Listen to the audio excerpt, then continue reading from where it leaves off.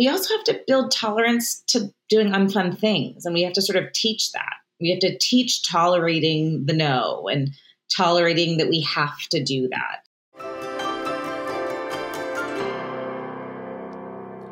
A threenager is defined as a 3-year-old having traits similar to that of a teenager, showing lots of attitude, defiance, a strong will, and a rebellious nature.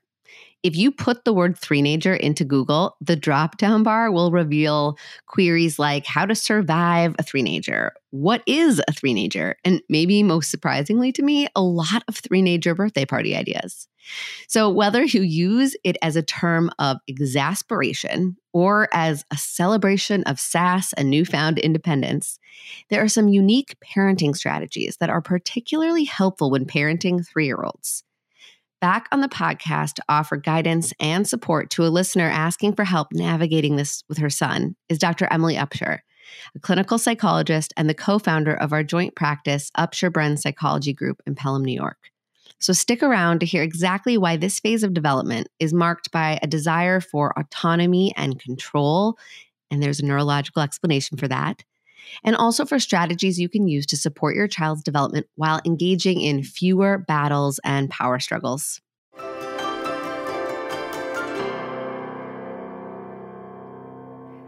Do you sometimes feel like what you're doing to try to support your child's big feelings and dysregulated behaviors isn't working? Or worse, it's adding fuel to their fire? This month, I'm excited to invite parents in New York State to join me in a new parenting group I'm running.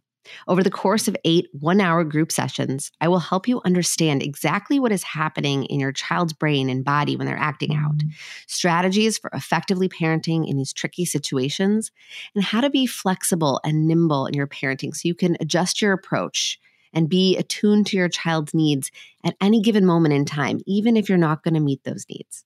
We'll be tackling everything from establishing secure attachment bonds, learning how you can stay calm when you're feeling triggered, addressing tantrums, power struggles, and effective discipline strategies, and combating parental guilt and burnout. The group will be limited to 8 families, so everyone will have plenty of time to ask questions, troubleshoot events from the week, and get personalized support from me during the group meetings. If you're interested in learning more about this 8-week group, which is ideal for parents in New York State of children between the ages of 2 to 7, email sarah@drsarahbren.com or go to upshurbren.com/contact to schedule a free 15-minute assessment call to see if this group would be a good fit for you. Hi, I'm Dr. Sarah Bren, a clinical psychologist and mom of 2. In this podcast, I've taken all of my clinical experience, current research on brain science and child psychology, and the insights I've gained on my own parenting journey, and distilled everything down into easy to understand and actionable parenting insights so you can tune out the noise and tune into your own authentic parenting voice with confidence and calm. This is Securely Attached. Hey everyone, welcome back to Securely Attached. I have a listener question for us today. This is from actually a former student from The Authentic Parent, which is my course for parents of 0 to 1-year-olds. Now her child is a bit older and she's got some questions. So this person wrote in, I was curious if you have any resources or podcasts for defiance and attitude. All of a sudden, we have a threenager on our hands who thinks he runs the show. Lots of no's, I won't do that, etc. I know we have all been there, but so many of my friends are going through this, and I thought I'd ask for all of us. I hope you're great, loving your podcast.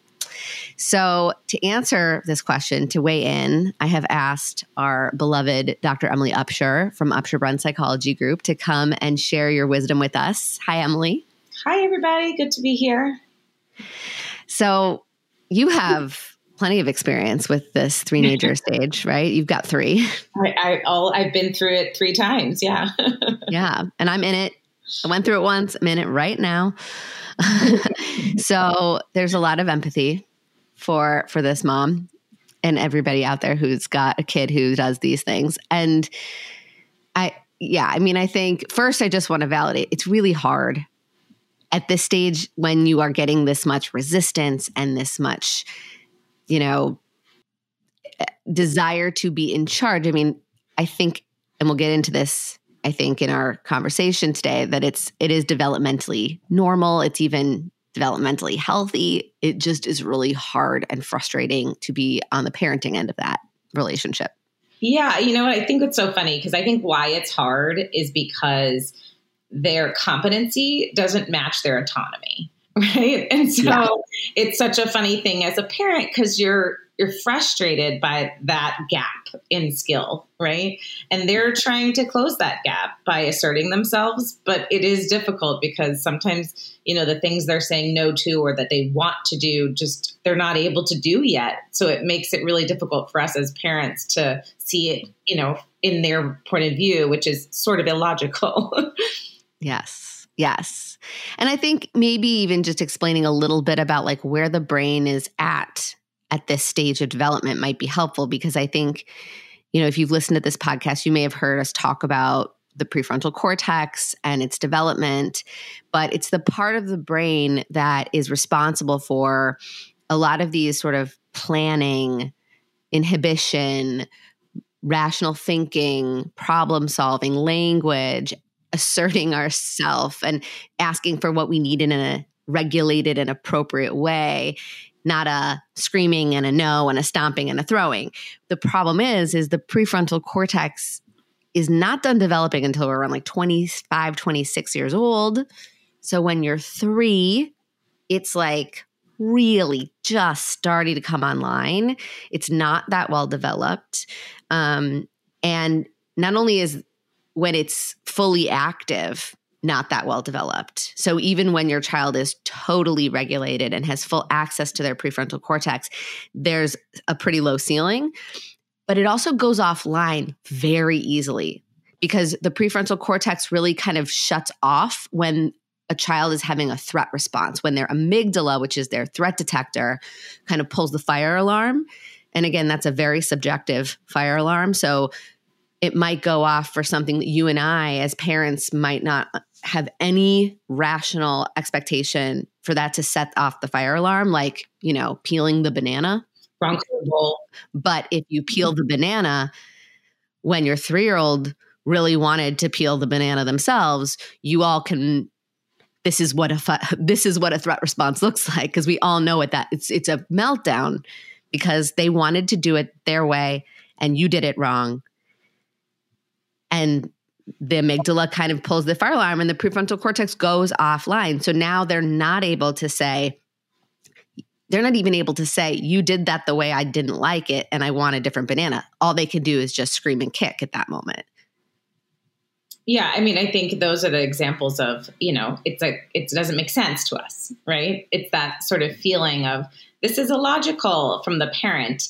And I think that's when we sort of have to check ourselves a little and say like, we're not in logical land here, right? It's okay. We're not in logical land, and I think the other thing that you said that I think is really important to touch upon, particularly it's primed in my mind because of this season, is your kid might have some vulnerabilities to having these episodes, right? So like being sick, right? Or just about to be sick, coming online to being sick, feeling a little crummy. Maybe you don't even know that they're sick yet. And you're seeing more of these behaviors. You're seeing much more extreme reactions, or they're tired, or they're hungry. So it is important that we also take those sort of systemic things in mind when we're looking at these reactions. Just like you're saying, the science behind it will show you if you have even a little bit of a physiological vulnerability like that, your brain's going to go offline even faster. So you might be seeing that, this season, it's been really hard. Kids are sick a lot. We're getting back into routines, and we might even see like sort of more peaks in those threenager kind of behaviors. Yeah. And even when it's like, there's definitely that piece of like, what's our physiological state? How vulnerable are we? Did we miss a nap? Or we maybe also at 3, you might be weaning off of naps. So there's also that kind of time where there's just a lot of more emotions. And it's interesting because it doesn't just mean that they have more tantrums. I think what this mom was mentioning very specifically is like the defiance and the attitude, right? So it's not always just meltdowns and tantrums, though there is a lot of that too. But I think there's also a lot of like, I want to own my autonomy. I don't want you to do that. I want to do it. And I want to do it in a way that is probably inefficient and incorrect and messy and loud. And so we as parents understandably get very frustrated because I think there are times where we get the resistance where perhaps we can slow down and perhaps we can let them tie their shoe 15 different times before they finally say, okay, you can do it. But there's a lot of times often when we need to go or there's a sense of urgency on our part or something just needs to happen a little bit more swiftly and we cannot wait for them to do it themselves or, we can't have a 20-minute fight to get out the door in the morning. So I think there's a piece of that too, just to validate how frustrating this is. Like what can parents do when it's like, we could talk a little bit about what we can do when there's time, because I do think that's important to find ways to allow for this autonomy. I also think we have to find ways to balance that out because sometimes we're going to have to say, I know you don't want me to do this. I know you want to do this, or I know you don't want me to do this, but we have to do this. So I'm going to do it now and sort of tolerate the emotions that are going to come from that. Yeah. I mean, I think there's like two parts of this, right? Like you've talked a little bit about this developmentally appropriate autonomy, which is really important. And I think the other side of that, which is, we want to bring on board and slowly start to integrate is we also have to build tolerance to doing unfun things. And we have to sort of teach that. We have to teach tolerating the no and tolerating that we have to do that. Right. And, in our sort of how we approach things, we think of doing that in different ways, right? Like we always want our children to learn about themselves, right? So we start with labeling that feeling, just like you just mentioned in your example, right? I know you really don't want to do that. And you validate that. You label it. That makes you feel really upset, angry. And then we say, and I get that. Nobody wants to do things they don't want to do, or it's hard to not do it the way you want it, right? But then we say, you move on, sort of like you say, then we say, oh, but we still have to get to school on time. So I'm going to help you go to school. I know you can handle that, right? So I think that that's the piece that is the building of the tolerance of the other side of autonomy. It's exactly what we do as an adult is, we might not want to go to work, but we tolerate it and we have to go to work that day. Right. So we want to teach those two things that are happening sort of on the opposite sides of the same coin. Yes. And I think to complement that, right, there has to be that boundaries and predictable follow through and in a warm, validating way. You don't have to, sometimes we yell at our kids when this happens. That's typical and normal, and we lose we lose it sometimes. That's okay. But the most effective strategy to help move a kid through it doesn't necessarily mean that they don't lose it, because they might get really upset when we say, I'm going to put your shoes on now, or I'm going to put your shoes on when we get in the car. Sometimes I do. That's actually don't underestimate the value of a car seat. When they're strapped in, it's a lot easier to get those shoes on. So a lot of times I don't have power struggles with my kids over shoes. If they don't want to put them on, I say, fine, don't wear shoes. I'll put them on when we get in the car. And then when they are strapped in and we get to where we're going and they are a captive audience, I put their shoes on. Well, I love that. Done with it. By then they also have forgotten that they didn't want to put their shoes on. So it's not as big of an issue. Yeah, I love that. Because I think like one of the things I always say to parents, and I think it's like, it seems simple, but it's impactful, is you're not a bad parent if you give your child an out, right? Like you help them save face. And that's actually a really important quality. And sometimes we regress a little in our parenting. Like we might use a little distraction, like we did with our 2-year-old. Like we're like, oh, look, shiny object over here as we get out the door. So we try to help them save face instead of digging into, well, you said no, and let's talk about that. And, we really get engaged in that power struggle. I think it's so important to save face and to sort of help them with that by either using a little distraction or ushering them through it a little quicker. Or just like you said, I think it's a great idea to say like, that's not a power struggle. I need to put your shoes on in the car. That's great. Let's go. And just like you're saying, that helps them save face, right? You're not digging in right then. And the iron is cold. By the time you ask they need to put their shoes on, it's okay. It's colder then. There's not so much heat in the relationship or in the dynamic at that moment. Yeah. Yeah. And I think that's such a good, important point. This idea that our kids, like viewing your kid as a whole human being with these same like drives and motivations that we have, like helps, I think, with that compassion, right? If I make my kid feel like they don't have any control or any power because I've just, laid the gauntlet down and said, oh, this is not happening today, there's a pretty good chance they're going to dig in harder because now they feel small and they don't want to feel small. We like to feel big. We like to feel seen. We like to feel like we have autonomy. And when we feel like that's taken away from us, we tend to dig in harder. So this is like the gasoline for most power struggles. And that's not to say that we have to that we can never pick, sometimes we have to have the power struggle and we have to sort of assert our authority for sure. But I also think we can be creative and we don't have to win it all the time in order to maintain our authority. And I think some parents get a little tripped up because they think if they've set a limit and then they back down, that they've undermined their authority. And I think how you back down from a limit is very important, right? Throwing your hands up and being like, oh, fine, forget it. You know what? You do it yourself. I can't handle this anymore is very different than, you know what? I realize this is too hard right now. I'm going to change my mind and we're going to do this. We'll put the shoes on later.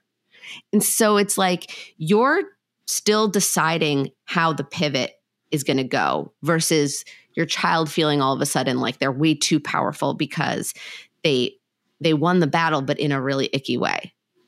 Yeah, I mean, I think it's attunement right then, right? Like you're looking to help your child sort of get into a better headspace, right? So you're looking to say, okay, well, maybe the red shoes today. Oh, I can distract you with a little bit over here. And that does really help sort of diffuse the interaction without totally avoiding, with helping getting out of that power struggle, but sort of not avoiding the teaching moment. Because as we talk about, those hot moments aren't teaching moments, right? They're not a time when we want to engage in that kind of learning experience for a child because they're so activated. They're so in that, emergency brain type of place. They're not in, as you said earlier, in that prefrontal cortex, which is the thinking center, right?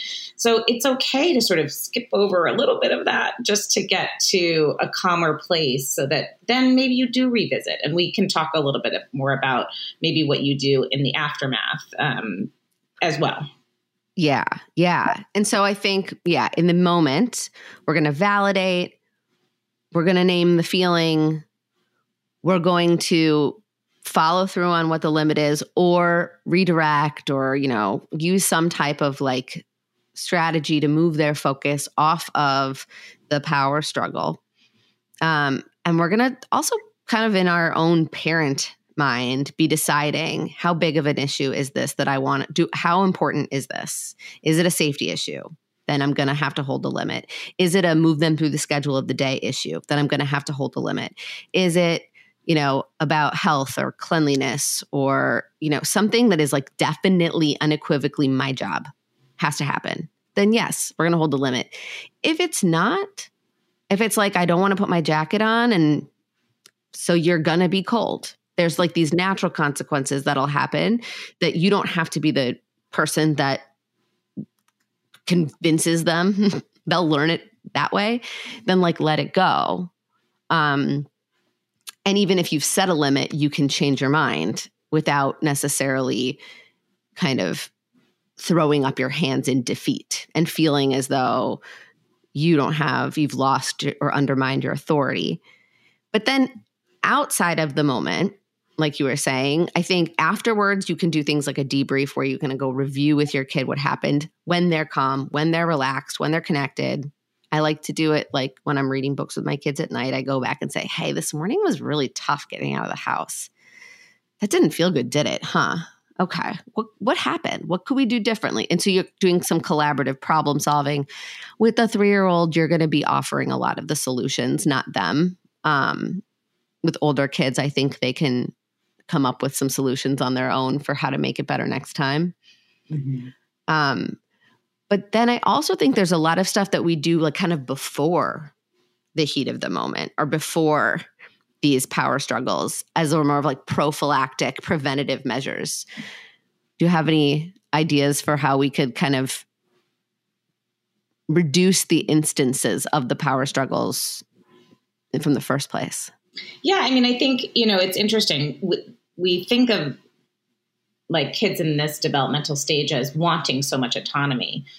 That's actually kind of a little scary sometimes, right? Like it's a little bit of a push and pull. You want your independence, but like, ooh, then you're really on your own. So I always think it's really nice during this developmental stage to sort of have like one-on-one time with each parent or each kid. I think it's a little bit of a fill me up kind of thing. It's an autonomous thing, especially if you have other siblings in the mix, which might be contributing to some of this going on.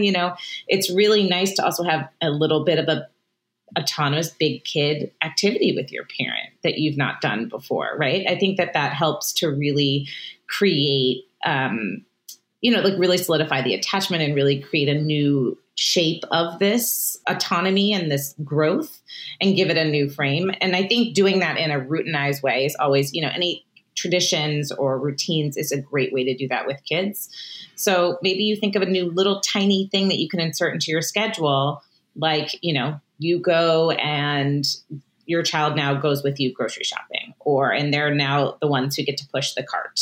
Or, there's some stuff like that gives them a little bit more of autonomy, but in a positive, connected relationship way that allows you to be able to say like, hey, you can also be autonomous in this way that's connected to me and it feels good, right? It's not just a rebellion or sort of what your listener was saying, like an obstinate way. Mm-hmm. Yes. And I think too, like giving a lot of authentic choice is helpful, like, because that's something that we can sprinkle in throughout the day. And it might feel very trivial to us, but these decisions are important to kids. Like, and a good example of an authentic choice. And by the way, when I say authentic choice, I mean pre-selected options chosen by you, presented as like a multiple choice, and either of the options are acceptable to you. So it feels like the child is making a choice, and they are, but you are already kind of containing that choice in a way that works for you. So it's not open-ended. It's sort of closed-ended, which is helpful for decision-making, because for little kids, decision-making is hard. So if you say, what color plate do you want versus do you want the blue plate or the green plate? That's a much more accessible choice for them to make. And it feels very good because it's easy. It's an easy win for them. They feel good because they got to pick something, but they also feel good because the choice was actually cognitively not that challenging for them to make. I think sometimes we underestimate how overwhelming an open-ended choice can be for a 3-year-old. And so it can actually cause a little bit of stress for them. And they're not going to articulate that. They're just going to store it in their body until it comes out later. And so I like authentic choices like, do you want green beans or peas with your chicken tonight? Or do you want, the Paw Patrol or the fire truck pajamas? These are things that are, and I would sprinkle these in as much as possible, especially if you are getting a lot of power struggles and a lot of sort of defiance and willfulness, because I really think that is a bid for feeling autonomous and not feeling as though that need is being met. And that frustration, that sense of feeling thwarted is probably leading to a lot of the dysregulated behaviors. So we can soften that by sort of filling up that sense of autonomy as much as we can by giving lots of choices. Like you said, giving lots of small jobs and responsibilities, lots of sort of special time with us. These are all really great ideas. Yeah, I think it's so important to make it, a responsibility or something that's a yes. We say no all day. We say, no, don't do that. No, do that. You can't do this, and I think it's a great thing for us as parents, as an exercise to think about what we can say yes to, right? Or how we can frame it as a yes, Mm-hmm. And I think giving those, I think it's such an important point to say, limited structured options, right? That's a really helpful thing. Like it's even hard for adults to make open-ended, decisions. So I think it's a really great thing to structure it, even for as children get older, right? Giving them two options to choose from that you think are appropriate really does help them learn how to make their own decisions going forward. And then again, feel more autonomous. Yeah. And another thing too, that's sort of similar to the authentic choice kind of thing is, asking them to solve a problem. So for example, if my kid's cup is right on the edge of the counter, right on the edge of the table, and instead of me being like, hey, Sadie, your cup is on the table, it's going to fall, move your cup, you're going to bump it off the table. I might say to her, I might get close. So I'm not like calling across the room, but I might get close to her. I might say in a quiet voice, make eye contact and say, hey, Sadie, your water cup is right here by the edge. What might happen if you bump it? And then she'll probably say, oh, it will spill, or, oh, it'll make a mess. And then I might say, what can we do? And I guarantee you, she is going to move the cup on her own. So you're getting them like almost all the way to the finish line, and then they're crossing it themselves with the solution to the problem. And that feels so good to little kids because they feel really powerful there and really, and really like creative and seen. I think that's a really great point. And I also think like bringing them almost there to the finish line is such an important piece because it does build that competency. But also, a lot of our parents that are probably, listening to this have 3-year-olds, but they probably have another little kid right behind. And there's also opportunities to help your 3-year-old sort of gain some autonomy by helping your little sibling, right? Like that's another way. And I love the way you say like bring it to the end though, because you don't want them to do the whole thing, right? 0 to the end finish line is just, it's too big of a task, but you can help them. How do they help their younger sibling play with a toy or build a tower? And you can sort of help set that up, and they get to be the teacher in that situation. They get to be the yes person. They get to be the person who gives a little bit of that structure. It's just another way of building autonomy, like as you mentioned, and like sort of sprinkling those opportunities throughout the day and into their natural lives, right? It's so important that these are things that happen day to day and in your normal routine. And we sort of just enhance those things that are already happening. So it doesn't feel so overwhelming as a parent to like do more. We can really refine what's happening in the interactions that are already occurring. I think that is so important, right? Don't add 10 more things to your to-do list to fill your kid's bucket.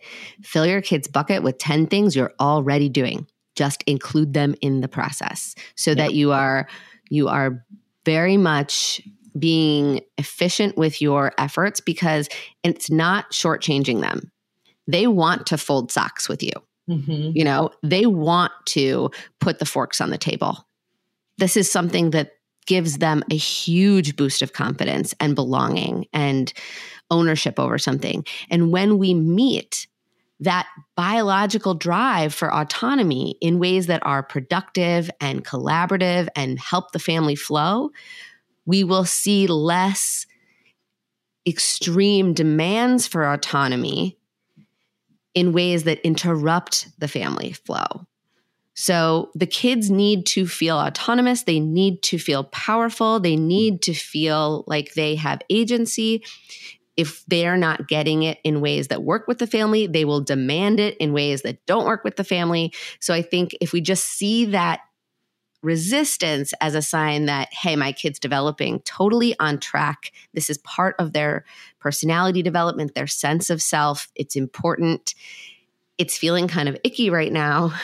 So how do I kind of counterbalance it with things that would feel better, but still meet that drive? Because our kids have these biological drives and they need them. That's how we develop. This is part of human development.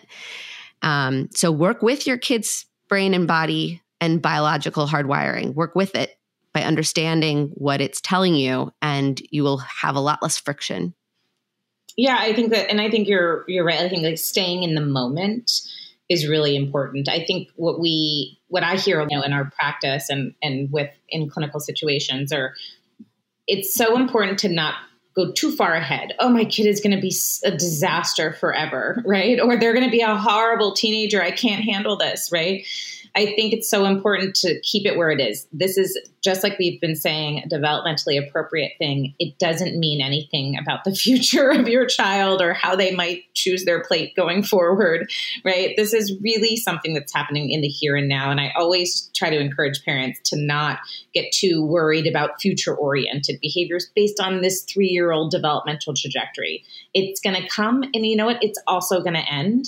And these are just ways that we can sort of smooth it along. And I love the way you say, like, fill up that autonomy bucket, right? Like, let's see if we can do that in a positive way as much as we can and balance that stuff out. But we're still going to see some of the other obstinance and the defiance and that type of thing.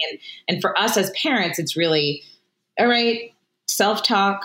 This is what's supposed to happen. I'm going to build my tolerance to this, just like I want them to build their tolerance to having to do things they don't want to do.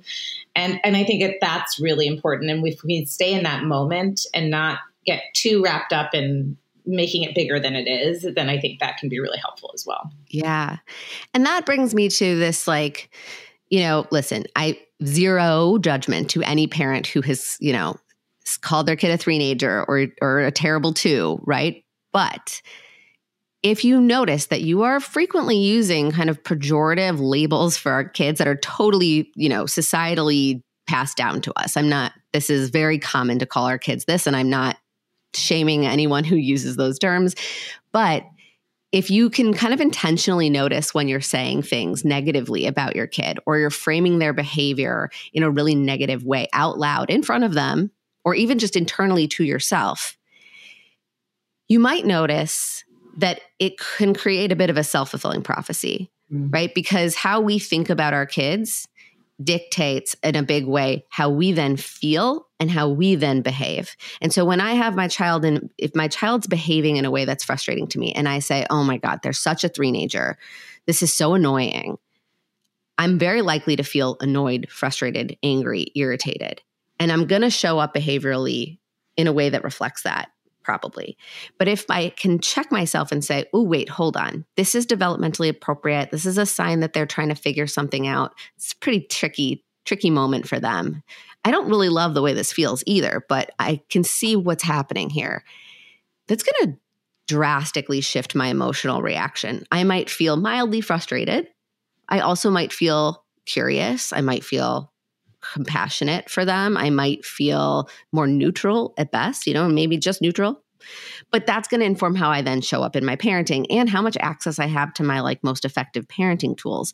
And so I just, just as a friendly reminder that the way we talk about our kids, either to ourselves and certainly in front of them, can really decide what path comes next. So, try shifting the language that you use and thinking of it less as a negative label versus what's happening in this moment. Can I describe the behavior? Can I describe the feeling, not the kid? And I think that will help us all feel less frustrated in the moment as well. And I think sort of to bring that full circle, it keeps us in our prefrontal cortex, right? Yeah. I think that keeps us in our part of our brain that helps us self-regulate and exactly what you're saying, utilize our most effective parenting tools instead of going into our emotion brain and, sort of staying in that place or staying in that more disorganized place. If we can really change that narrative, it is a little bit of a self-soothing, right? It really sort of calms our system and allows us to stay in that prefrontal cortex, which helps us plan and organize and self-regulate and use our best tools that we have available to us. Yeah, I love it. Well, I think we covered all the things that we wanted to cover to answer this question. If anyone has more questions and you want to submit a question for us to answer on the podcast, you can DM me at Dr. Sarah Bren on Instagram, or you can email me at info@drsarahbren.com, and we will have another question for you guys soon. Thanks for coming on, Em.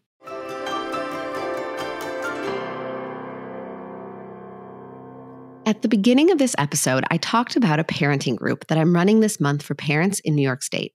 Over many years of treating patients and offering parenting support, I've noticed some common themes emerge. Much of my one-on-one therapy and parenting support consists of helping parents set developmentally appropriate expectations, learn how to accurately decipher their child's cues, and understand how to work with their child's brain and body and nervous system to make parenting easier.